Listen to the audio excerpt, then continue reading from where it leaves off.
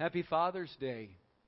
You know, I think as ministers, we always try to make the message somewhat relevant to what the holiday is or what we're going through. And so as I started praying over the last few weeks, it was, Lord, what is it that you want? And I believe that God was giving me a journey. Hi there, you with a stinky. And my granddaughter, she gets all excited when she sees her papa. And, are you in the service today? Is it Father's Day? What? I can't hold you. See, before long, she'll be on. She's like, and it's either that or she thinks she's Super America or Miss America, Captain America, whatever. Super, not Sue. Super. America, Captain America, whatever. Okay, back to my message. See what happens when the baby comes around, you're distracted. The power and faithfulness of a father. You know, I think that something that I've been going through in my own track of life, in my own certain situations is, what is a father? What does he look like? How does that play out? And I just, as I was praying while we were away on the sabbatical, I said, Lord, what is it that you're wanting to be said today? How many of you could say you've had an indifferent, maybe some of you have had great relationships with your father and some have been indifferent? Yeah, some have been indifferent. So I started to realize that when people would come to me, I started noticing the correlation and the comparison between what that looked like for them. What did that look like, and how was it that they took on, that relationship? And I've watched people struggle in their Christian life. And in their Christian life, sometimes they start to refer to their Heavenly Father like they do their earthly father. But it somewhat makes sense for me. Because many of us, if you went through the 60s era of conflict, and then you were in the 70s, and things have changed, and then divorce became, relevant in so many families, and we became like disattached as husbands and wives, and now we're in a society where anything goes and everything goes, and what is a role model? How does that role play out today? I'm here to tell you that every child needs a father and every child needs a mother. That's how God created it. And it's important for us to understand that today, because here's how it works out. That I know for myself, and if I look at my siblings, I look at their relationship, because I have 4 siblings. My mom was married to a gentleman for 10 years, and then my dad for a couple years, and we had an amazing stepfather, and there was a great relationship there, but Tracy and I came from the second group. But I started to notice that I look at my Heavenly Father. My dad was a hard worker. I mean, he was consistent. He was a man of his word. And he was real strong and harsh. And so there's oftentimes I feel like I look at my Heavenly Father the same way in relationship to my earthly dad. I don't know if you've done that, but then I've noticed people that have said, it's very difficult for me to go to church. It's very difficult for me to trust in my Heavenly Father because their dad abandoned them. He wasn't there. He wasn't a part of their life. And so because of the lack of that role model, I start to see that disconnect. There's dysfunctionality. And it's like, how can we gain that and regain that? But I truly believe this, that our faith is put in Jesus Christ. Then if we put our faith and trust in Christ, then our relationship's going to be better. Listen, so for people that have had a dad that was absent from their life, I think to myself often, wow, I'm really proud of you for your step of faith, the way that you trust. Maybe for some of you, you've lost a dad through death, maybe when you were younger, whatever that might look like for you. And so there was that void as well. All I'm saying to you is that the Bible says that He's there for you. He'll never leave you. He'll not forsake you. He loves you and He cares for you.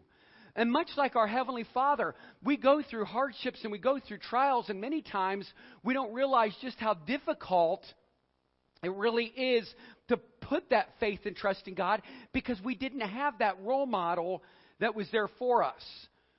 God brought to mind Abraham. God brought to mind Abram. He said, as I was praying through this, what is the power of a father? And I believe that the power of a father is living a faith-filled life so that you could teach your children what it looks like to live by faith, because that's the premise of Christianity, is living our life in Christ. Yet there is that disconnect. There's that void that is there. And I hope by the end of my message today, you'll understand the power of a father. I don't know how this is going to look, but we're going to go with it, right? I know that the scripture says in Genesis, if you'll turn there with me, Genesis chapter 12, verses 1 through 3. Genesis chapter 12, verses 1 through 3. And here's how it reads. Now the Lord had said to Abram, get out of your country, from your family, and from your father's house, to a land that I will show you. I will make you a great nation. I will bless you and make your name great, and you shall be a blessing. And I will bless those who bless you, and I will curse him who curses you, and in you all the families of the earth shall be blessed. Then it also says in Genesis chapter 15, if you'll turn your page over there, if you have your electronic device, whatever it might be, Genesis chapter 15, verse 1 reads this.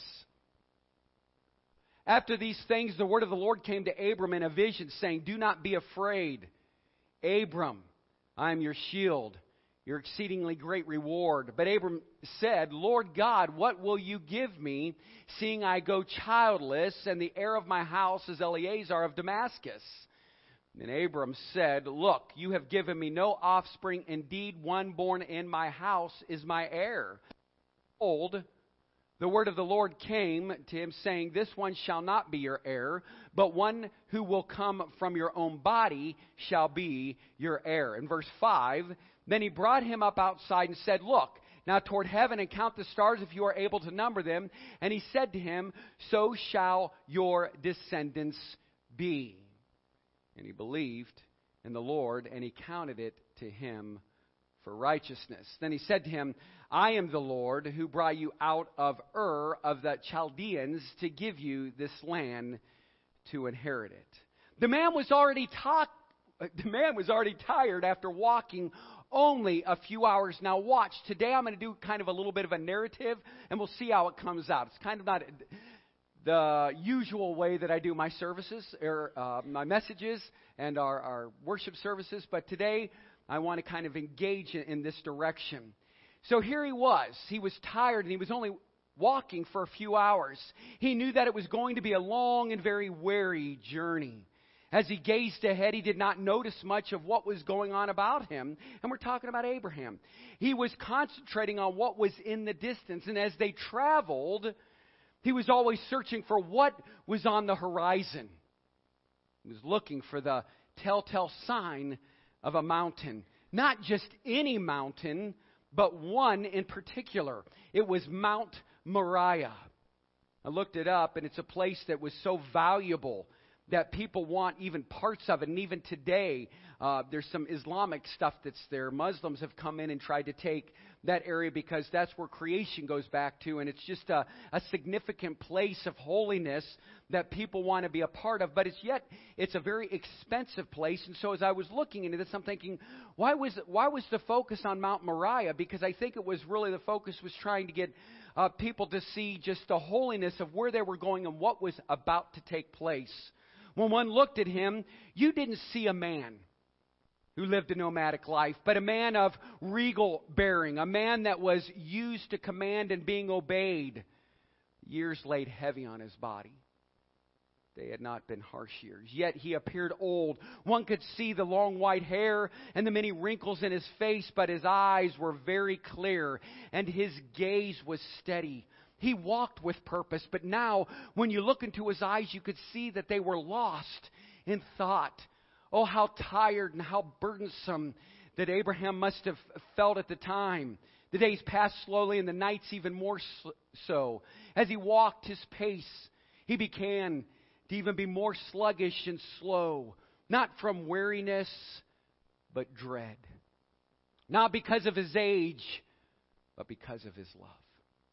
During the past few days, his mind had been troubled. He had not slept well due to his turbulent thoughts. It was only one matter in life that had conquered many matters. It was only one thought that caused a heavy burden on his heart. In the sleepless nights, his legs, though used for the long journeys, were now too weary to keep a decent pace. His shoulders, though used to burdens, seemed especially tired by the weight of his responsibility leading this procession. He had traveled far through hot days and cold nights. Yes, he had companions for the journey. There were 3 men with him to share his tent. Additionally, there were several animals to carry supplies and wood, and his companions recognized that their leader was lost in thought. I kind of feel like that lately. I feel like sometimes I'm just lost in my thought. They recognized from his troubles that he had a troubled brow, that he was wrestling with so many thoughts going on in his life. They kept their conversations at a low murmur so as to not disturb the old man. When at night they rested, they sang their traveling songs quietly so their leader could rest. They'd been traveling, now think about this, only 3 days. A 3-day journey. They had been traveling. Normally this would have been a very simple journey for them. On this occasion it was a very difficult journey. The reason was Isaac.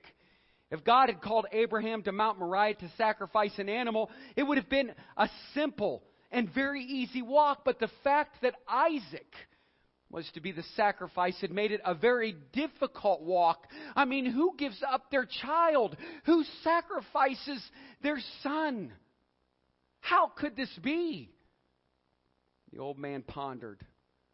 My son in whom my inheritance lies, is now to be taken away. First he was promised me, now I'm to sacrifice him. Why, God, am I going through this? How will I be able to look my wife in the face when I tell her what I have done? How can I return home with blood on my hands, the blood of my son, the sacrifice? We waited for this child for so many years, to the point we began to doubt that God would keep His promise.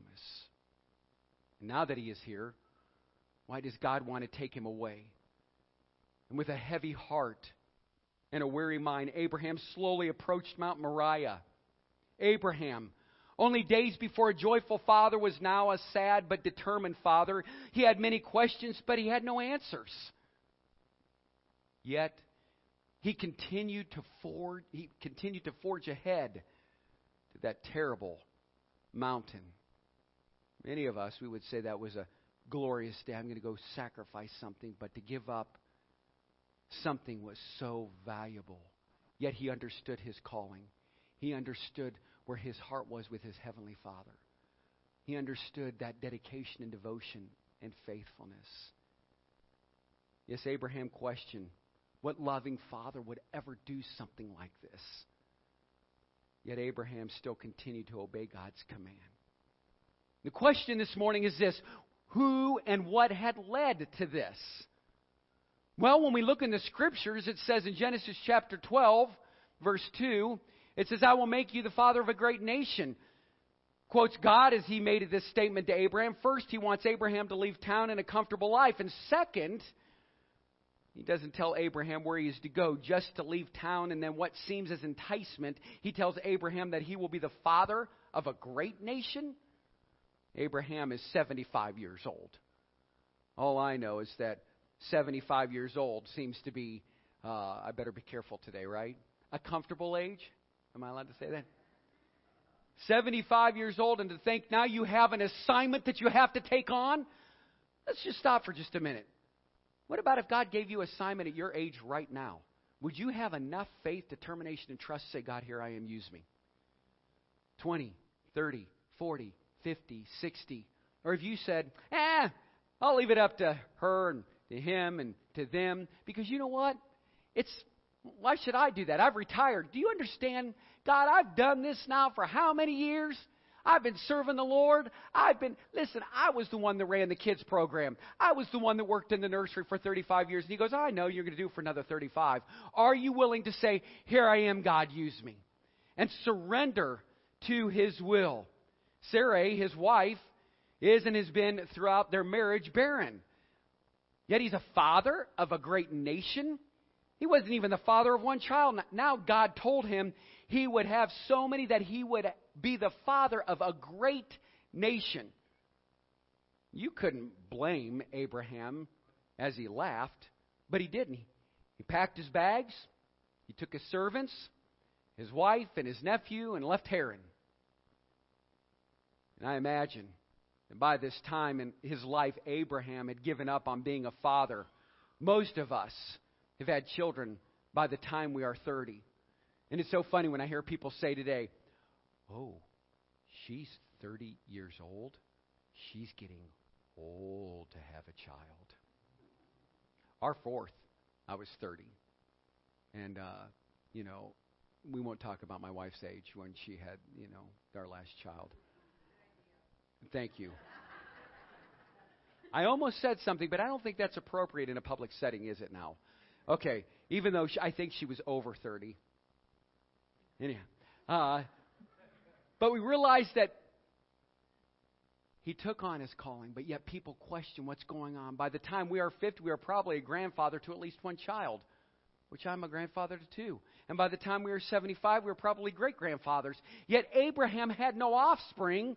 And so you ask yourself this question, why is God talking to me like this?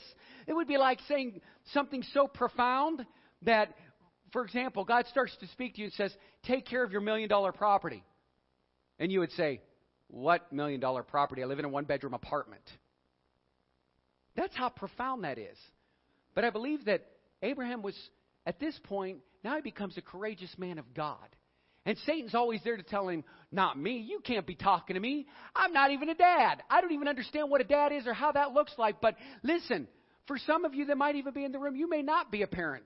But God still wants to use you.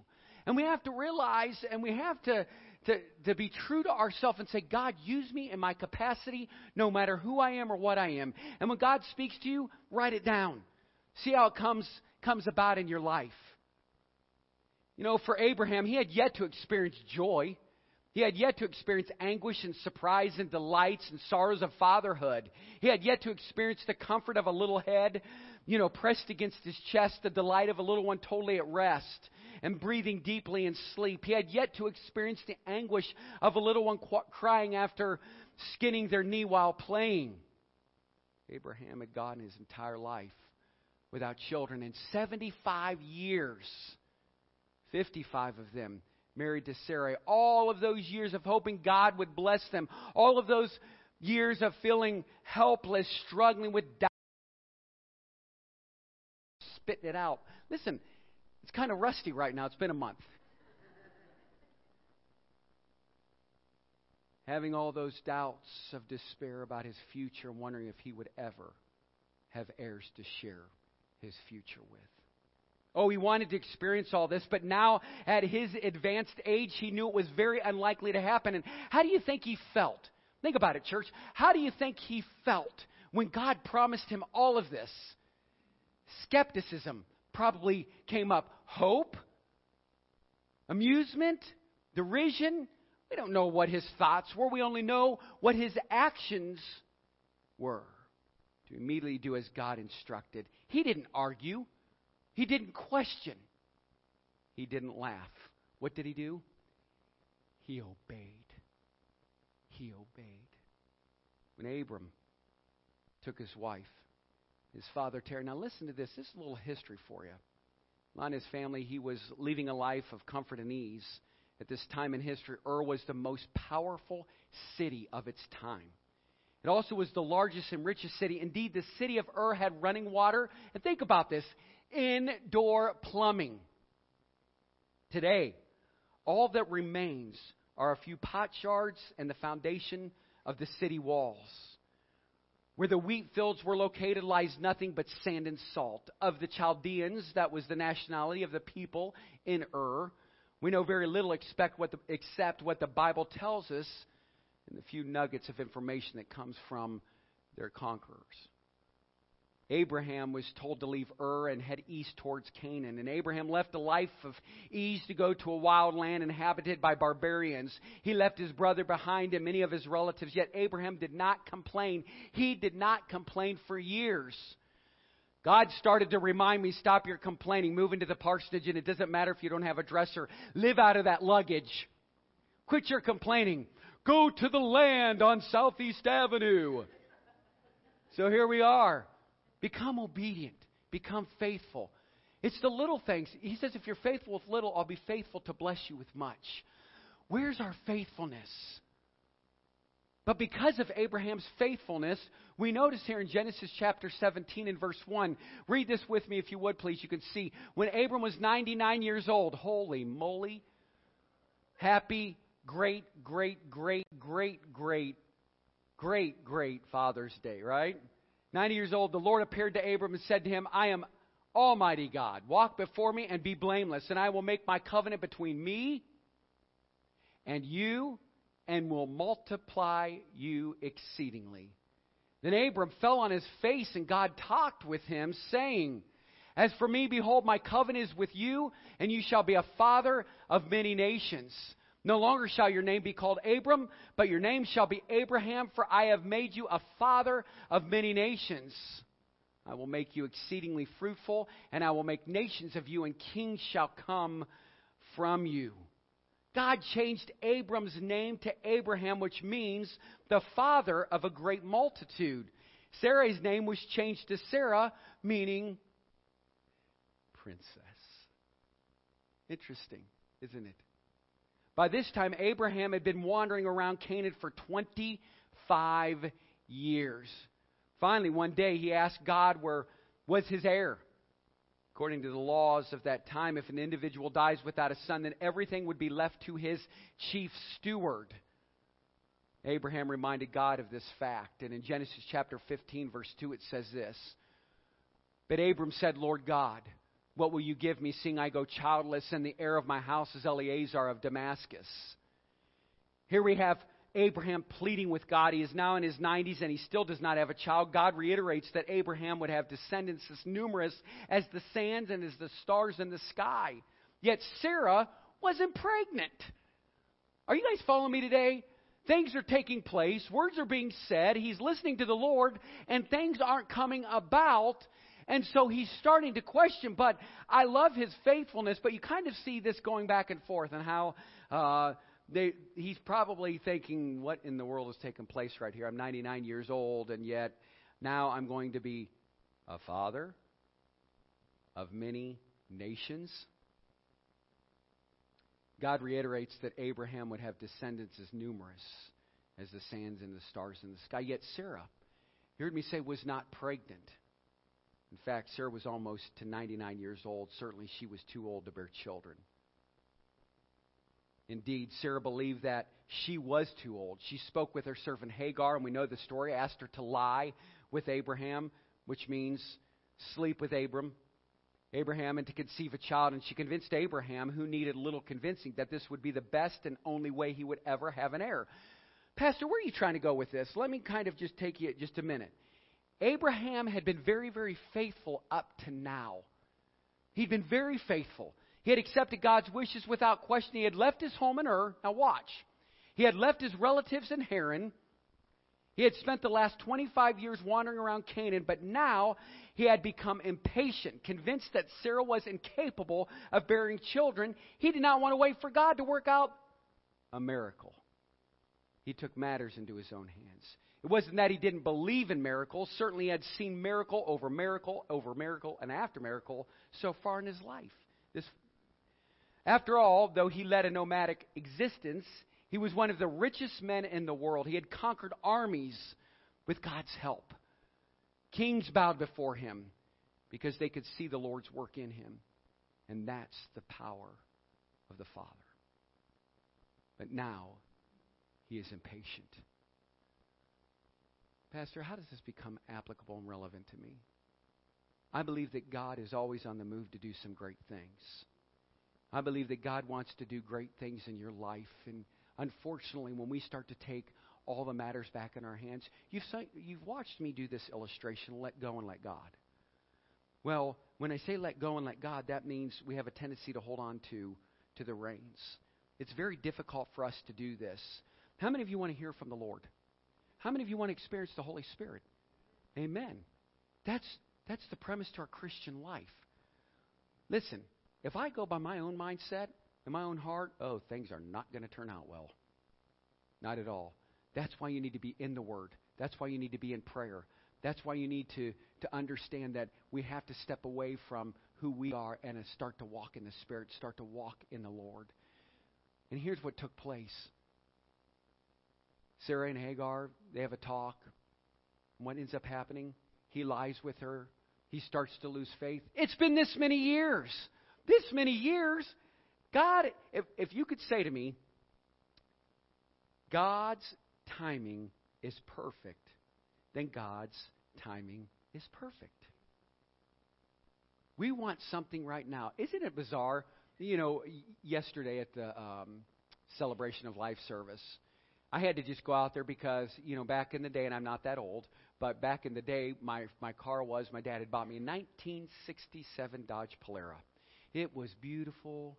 I mean, it was a two-door. It was rare of its kind with shiny black paint, beautiful turquoise interior with a push-button AM frequency radio. It was heavenly. And I got to tell you, there was nothing like the smell of an old car. So this was me yesterday going down through here looking at all the old cars. I go up to the door and I stick my head all the way in. This is great. I love the smell of this old car. There was nothing like it. It brought back memories, right?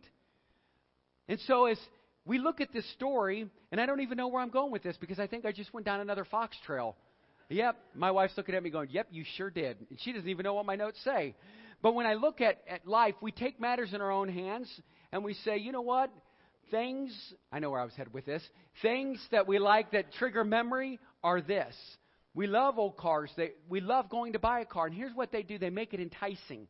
And what I was going to say is, I think it's much like buying a new car. You go get a new car, and what's the first thing everybody always says? I wish the new smell would still stay in that car. We do. You hate getting rid of that new smell. Just there's something about it. I think they do something to us. Because as soon as you get into it, you're like, woo, I can afford this $9,552 payment. I know I can. When in reality, you can't. But I know the euphoria that came with the old cars out here. I went back to that 1967 Dodge Polara. And it brought back those memories. It's the same thing that we have a tendency to take matters in our own hands instead of looking at the reason and say, you know what, I can't afford this car. I can't afford what God's providing for me right now. This is way out of my means. He wants us to use logic as well. And men, if you're here today and as I'm speaking to you as fathers, listen, use logic in making decisions in your life. Because sometimes we allow the smells, the euphoria, the excitement, you know, the adrenaline that starts to flow to get us excited. Listen, I'm just as guilty because I love cars as well. You know, I love cars. I think they're just fun and they're neat, and I like how fast they go and all kinds of stuff. But reality is, we have to be careful to remember, you know, our role in the decisions that we make can affect other people as well. And that's what took place with Hagar and Sarah. They ended up fighting, but yet Hagar ended up coming back. And when Abraham was 99 years old, God appeared to him and repeated his promise of a son. Abraham thought he meant Ishmael and asked for a special blessing on his son. He lost perspective. I lose perspective when I stick my head in an old car. It takes me back instead of staying focused. Abraham thought he meant Ishmael and asked for that special blessing. This God granted, but then informed Abraham that the son he was speaking about would be named Isaac, and Sarah would give birth to him. Abraham, it says, fell down on the ground laughing. Now, instead of me turning all over the scriptures with you, I just thought I'd put this in narrative form today, kind of give you a story of what's taking place. He thought this was a joke. How is this possible? Sarah? What are you talking about, Willis? Bear a son? Abraham thought he meant Ishmael and asked for that special blessing. This could never happen. Wouldn't happen. No way. She was over 90 years old. It was impossible. Was it possible that he was laughing with joy? We don't know. But after all, Sarah was his first wife and thus very special to him. He knew of her heartaches at not being able to conceive a child, and now God was assuring him that Sarah would indeed have a child. What a blessing. What a blessing that is. Since the beginning of their union, Abraham and Sarah had desired a child. What a blessing the birth of Isaac was to their marriage. The fulfillment of a lifetime had been granted by God, but there was sadness in the tent also. There was jealousy that took place. Ambition crushed. And Hagar was not happy. Her son Ishmael, now 14 years of age, was supposedly the heir apparent to Abraham's wealth. Now there was going to be an intruder, Isaac. Soon this jealousy became hatred, and Abraham was forced to choose. Yet, Ishmael was his son. He did not want He didn't want any harm to come to him. And Abraham prayed to God for guidance. And God told Abraham that he must send Hagar and Ishmael away, but that he would protect them on their journey. Isn't it amazing? Look at the relationship. Stop for just a minute. Look at the relationship that Abraham had with God the Father. God was continually speaking to him and telling him what to do every step of the way. Wouldn't that be easy for us? If God would just do that for us, it would be amazing. And we realize that Ishmael would be jealous of his brother. There would be ill will towards his brother Isaac and his descendants. But of Abraham, his father, he would always love him. Ishmael would honor his father by traveling to Ephraim and being present at the funeral and burial of Abraham. Isaac grew up. Here's a young man. He grew up in a house of love. He attended his father when he worshipped and built altars to God. He understood the ceremonies and never questioned his father about his devotion to God. Said that Isaac was 16 years and Abraham 120 years old when Abraham received the command from God to offer up Isaac for a sacrifice. Abraham was an old man. All this starts to take place. We go back to a time when Abraham is now at a crossroads. I think that's many of us. We've been at a crossroads. Churches are closing. I was down on the beach, and we had a gentleman on our right side. They were talking about they're from Washington, where they were going to go and what they were going to do with their church. And we have a guy who's from the local area figuring out what they're going to do with their church. And it was funny that they were biased right there in Daytona Beach, Florida. And I want to show you what starts to take place as I close. I'm just going to wrap up some things here. So Jay's like, you didn't go to some of those points. That's okay, but that's not where the Lord's leading. So I want to share an important factor to this story. So here, Abraham, God starts to talk to him. And as he starts to talk to him, he tells him, I want you to do this. So he takes his son and said, let's go on a journey. They pack up. And as they pack up their things, they start heading towards that mountain. Now, you heard me say in the very beginning of the message that he was but a 3-day journey. And in that 3-day journey, he was probably going through several different emotions. What am I going to do? How am I going to do it? Wait a minute. You heard me say this already. They prayed and they obeyed. And yet they fell away, didn't they? Sarah says, lay with this lady, my handmaid, my servant. They have a child, and that child ends up Ishmael. There's a whole history, if you look into the Word of God, what ends up happening because of that offspring. But yet God starts to bless. So here they are. Even though he made all these mistakes, even though he made the bad choices and bad decisions, here's what starts to take place in his life. He starts to feel that presence of God. And yet, even though he made some bad choices, he still trusted in Almighty God. Today, have you trusted in Almighty God? And I'll say this as I conclude and wind down the service. He is now traveling up this mountain. And as they're heading that way, they fell asleep. And can you imagine? There was Abraham. He was just sitting over there on the side, and everybody else is sleeping. And he's saying, you know what? I thought that I had the same kind of love that my Heavenly Father has, but wait a minute, I've sacrificed all other things, and my son has helped me to make some great sacrifices for God, but now I have to make this great sacrifice. A sacrifice that says, when I get to the end of myself, I get to the beginning of God. And so he's sitting there, and everybody's sleeping, and he's thinking, tomorrow I've got to lift up a knife and take my only wonderful son that is heir that was promised to me. Can you imagine what that prayer life was? God, you told me that I would be great to many nations, and that, God, you would use me. Yet he knew that time of decision that time where there was this crossroads. Am I doing the right thing? Is this just my thought process, or is it truly the Holy Spirit? As you've heard through the story today, he experienced the Holy Spirit.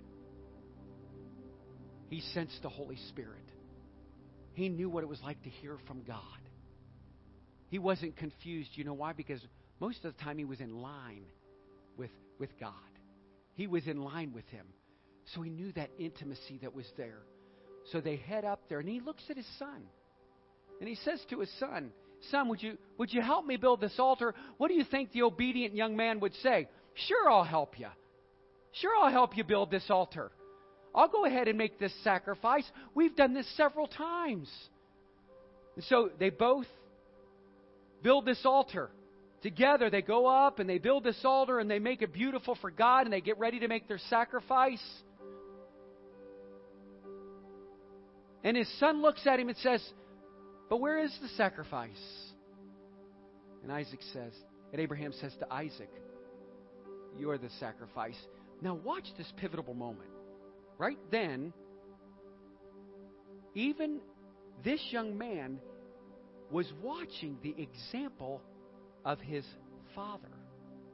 Now, had his father not been surrendered, sold out, but more importantly, faithful, do you think that son would have said, "Here I am, Dad. Here I am"? And it says that they tied his hands. Now think about this. He had such an intimate relationship with God the Father that even his son was willing to lay down his life for his father. Do you see the correlation? Now watch. He lays down his life. And as he lays down his life, Abraham picks up the knife. And as he gets ready to take his life, God stops him. It says, "All I wanted from you was a willing heart, a surrendered heart, a heart that's obedient to me." You've heard me say this before, but here's where reward comes. This is the great part of the story. And after that, he became a father of many nations. He stopped him. But we have to be willing to sacrifice. When we have baby dedication, we let go of those children. Say, "God, here they are." But we have to be willing to say, "God, let me be this example so that the rest of my children and others can see that I'm a man of integrity." Why am I speaking about this today?